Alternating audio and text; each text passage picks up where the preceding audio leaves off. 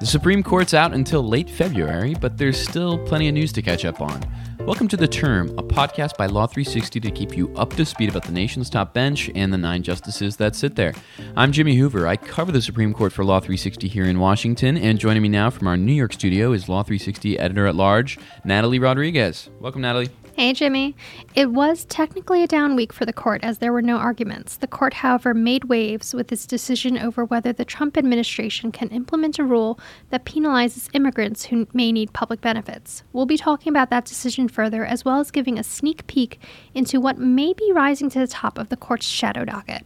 Yeah, absolutely. And I mentioned up top that the court is going to be out on recess until I think the last week of February. And just to kind of update everyone about the justices' fun plans and how their lives are just a little bit more glamorous than ours. Justice Ruth Bader Ginsburg is going to be, serenaded by James Taylor at, a award gala, I believe tonight at the Library of Congress. And I think, Natalie, you mentioned you were going to see Justice Kagan, Justice Elena Kagan, be receiving an award as well. Yeah, myself and our producer, Stephen Trader, we're going to be heading to the New York State Bar Association's annual gala, where Justice Kagan's going to be receiving the gold medal for distinguished service in the law. So it should be a good time all around. It's at the American Museum of Natural History, so that should be fun. And we're going to be getting some audio, so hopefully we can share that next week. Yeah, and speaking of good times had by all, Justice Thomas is going to be making a stop in Disney World, I think in a day or two, to speak at the Federal Society banquet at the 2020 annual Florida Chapters Conference. So, we got Disney World on the one hand and museums in New York City and galas with James Taylor, but let's check in with Chief Justice John Roberts, who I think is going to have kind of a no-fun February presiding over the Senate impeachment trial. So he's probably looking at them just thinking, geez, if only that pesky Constitution didn't mandate that I sit here right now. Yeah, for someone so usually diplomatic in his words and judicious in his words, it's been interesting to see him having to kind of verbatim repeat these really politically charged questions at the impeachment hearings. Yeah, now that it's entered into the question and answer phase, you've heard him kind of have to, spout some of these political talking points about fusion GPS and, the whole Ukrainian scandal. So definitely not the place that he wants to find himself in.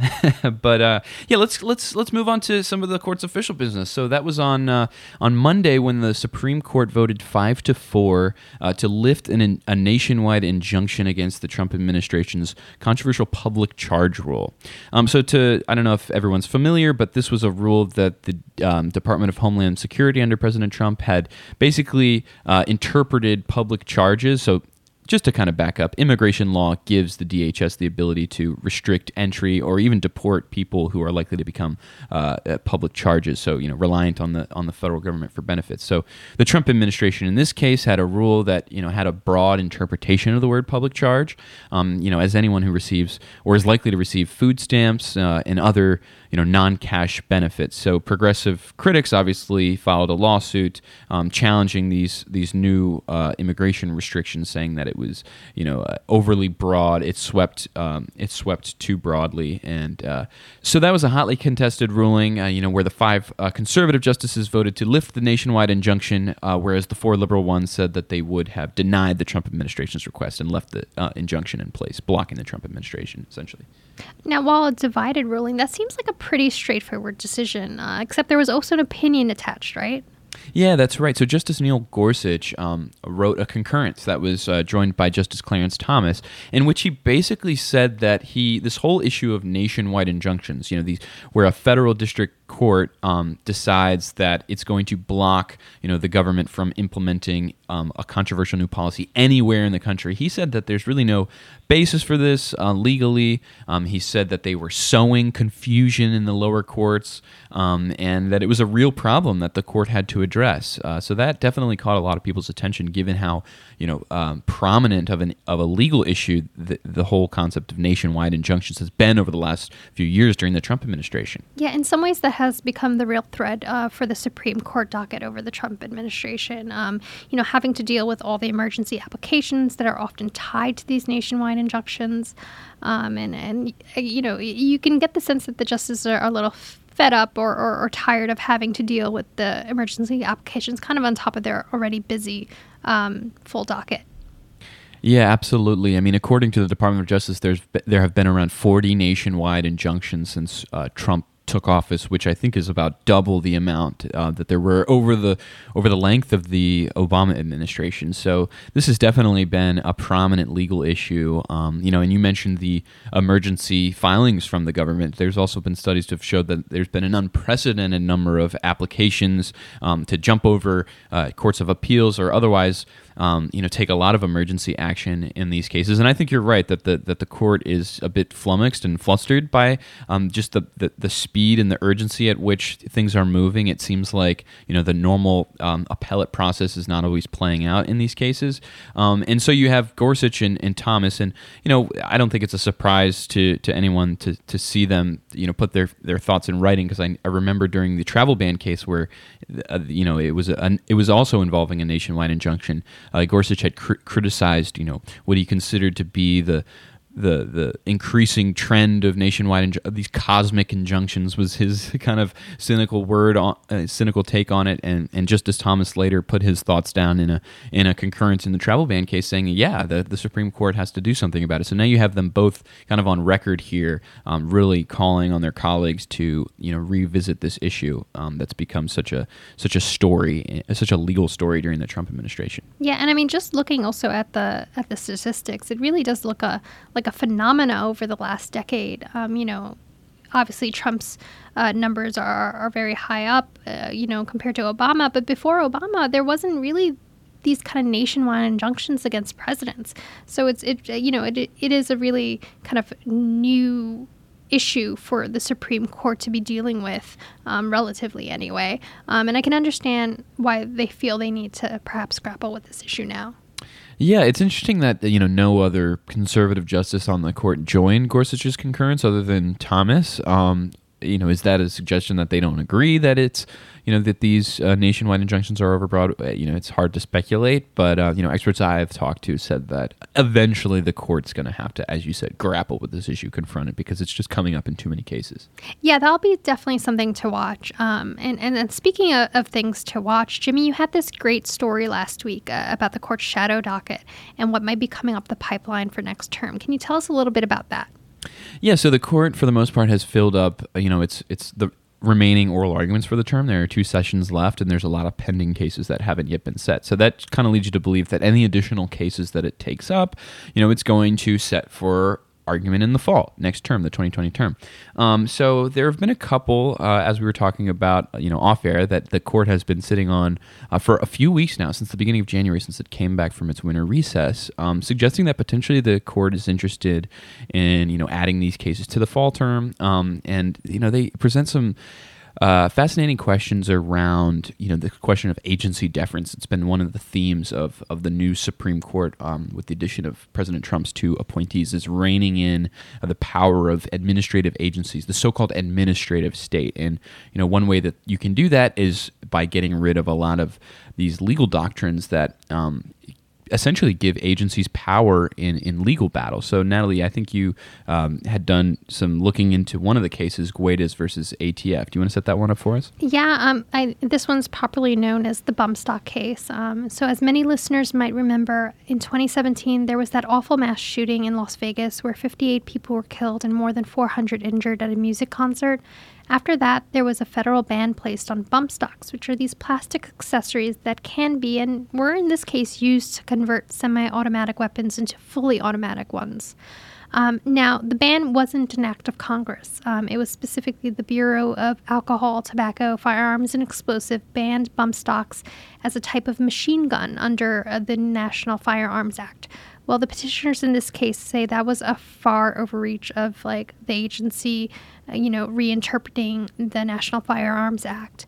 And they are, looking at the Chevron deference, which a lot of the conservatives in the court have previously kind of, raised red flags about, raised alarms about, kind of saying that, this Chevron deference from the 1984 case, is being used perhaps too broadly. Yeah, so the firearm groups and the gun owners, the bump stock owners in this case, they say that the ATF the courts should not defer to the ATF's interpretation of the statute in this case. In this case, it was interpreting, bump stocks as a type of, machine gun that could be prohibited. They say the courts were wrong. In this case, the D.C. Circuit was wrong to defer to the agency's interpretation, and they make kind of an interesting argument for why Chevron shouldn't apply here. Yeah, the petitioners are basically saying that Chevron does not and should not apply in criminal cases, and instead that the court should adopt this other doctrine that's usually used for criminal cases that says where there are ambiguous statutes, it should be read in favor of the defendant.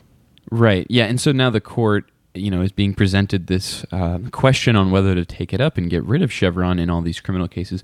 I have my doubts about whether the Supreme Court will actually take this one up. Obviously the bump stock case is it has such a tragic backstory with the deadliest mass shooting in U.S. history. I kind of have my doubts about whether the justices, even if they want to get rid of Chevron deference in criminal cases, will choose this as the vehicle to do so, given just like the raw emotion around, the issue of bump stocks and especially that Las Vegas shooting. So potentially, other than, an alternative to them adding it to maybe the fall docket would be them writing some kind of statement or concurrence, and potentially that's why it's taking so long. So it's a little bit too early to tell, but there's another case that has also caught the justice's attention as well. This one's called Baldwin versus U.S., and it involves essentially an IRS filing deadline rule. I won't get into the nitty-gritty of the facts of the case. It's a little bit complicated, but essentially the Ninth Circuit had deferred to the IRS in a dispute with a taxpayer over its interpretation, this regulation, and specifically the filing deadline rule.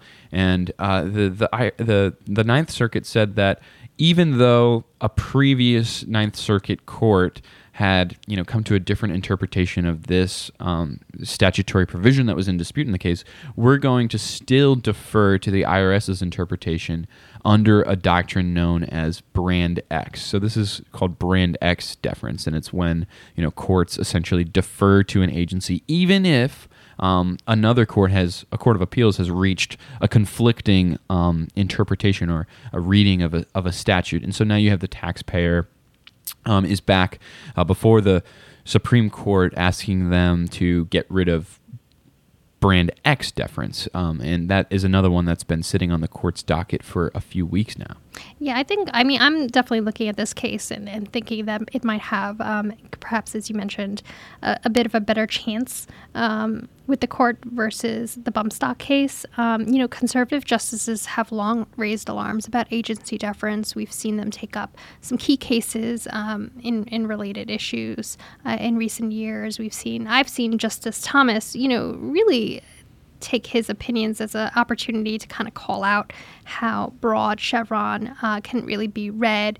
And so, he's long called for an appropriate case to cinch in the reading of Chevron, which kind of, just gives this deference to the agency's reading of it when there's this ambiguous statutory term. So it'll be interesting to see if he might be getting that appropriate case he's long called for in one of these cases. Yeah, and absolutely. And finally, another case that I think is worth mentioning is totally outside the realm of deference here, but no less interesting. It's the case of Arlene's Flowers Incorporated versus Washington State. So this one is basically a rehash of the famous Masterpiece Cake Shop case from 2018, involving the First Amendment right of a religious wedding vendor, say, in that case it was a Christian baker, but in the Arlene's Flowers case it's a Christian florist, to turn away same-sex customers for their weddings, essentially asserting that by forcing these creative professionals to sell either a custom wedding cake or provide the floral arrangements in a same-sex ceremony, they're effectively it's compelled speech. They're being compelled to endorse a message of support for same-sex marriage that violates their religious beliefs. Now, the Supreme Court famously punted in the Masterpiece Cake Shop case in 2018, and it declined to actually address those core constitutional issues of whether the First Amendment, protected the right of these religious business owners to turn away same-sex couples, and instead ruled on these narrow procedural grounds on saying that the Colorado Civil Rights Commission it had shown a disrespect or intolerance for religion throughout the course of the proceedings.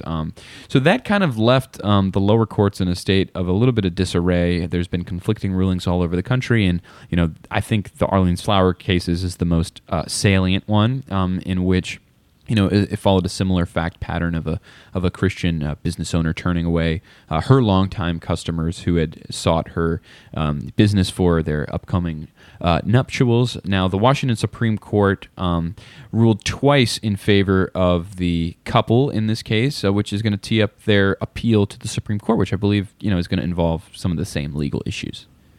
Yeah, with the Flores case, the lower court vacated its original kind of decision against the florist in light of Masterpiece and looked at it all over again and still came to the same conclusion. So it'll be interesting to see if the Supreme Court justices take this as an opportunity to perhaps, give a broader ruling on this issue and not rule on the kind of same procedural issues that they did in the Baker case. Yeah, I think it's worth pointing out that while the legal issues are for the most part the same. It's even the same, religious liberty, right-wing legal advocacy group, the Alliance Defending Freedom, that's representing the florist in this case.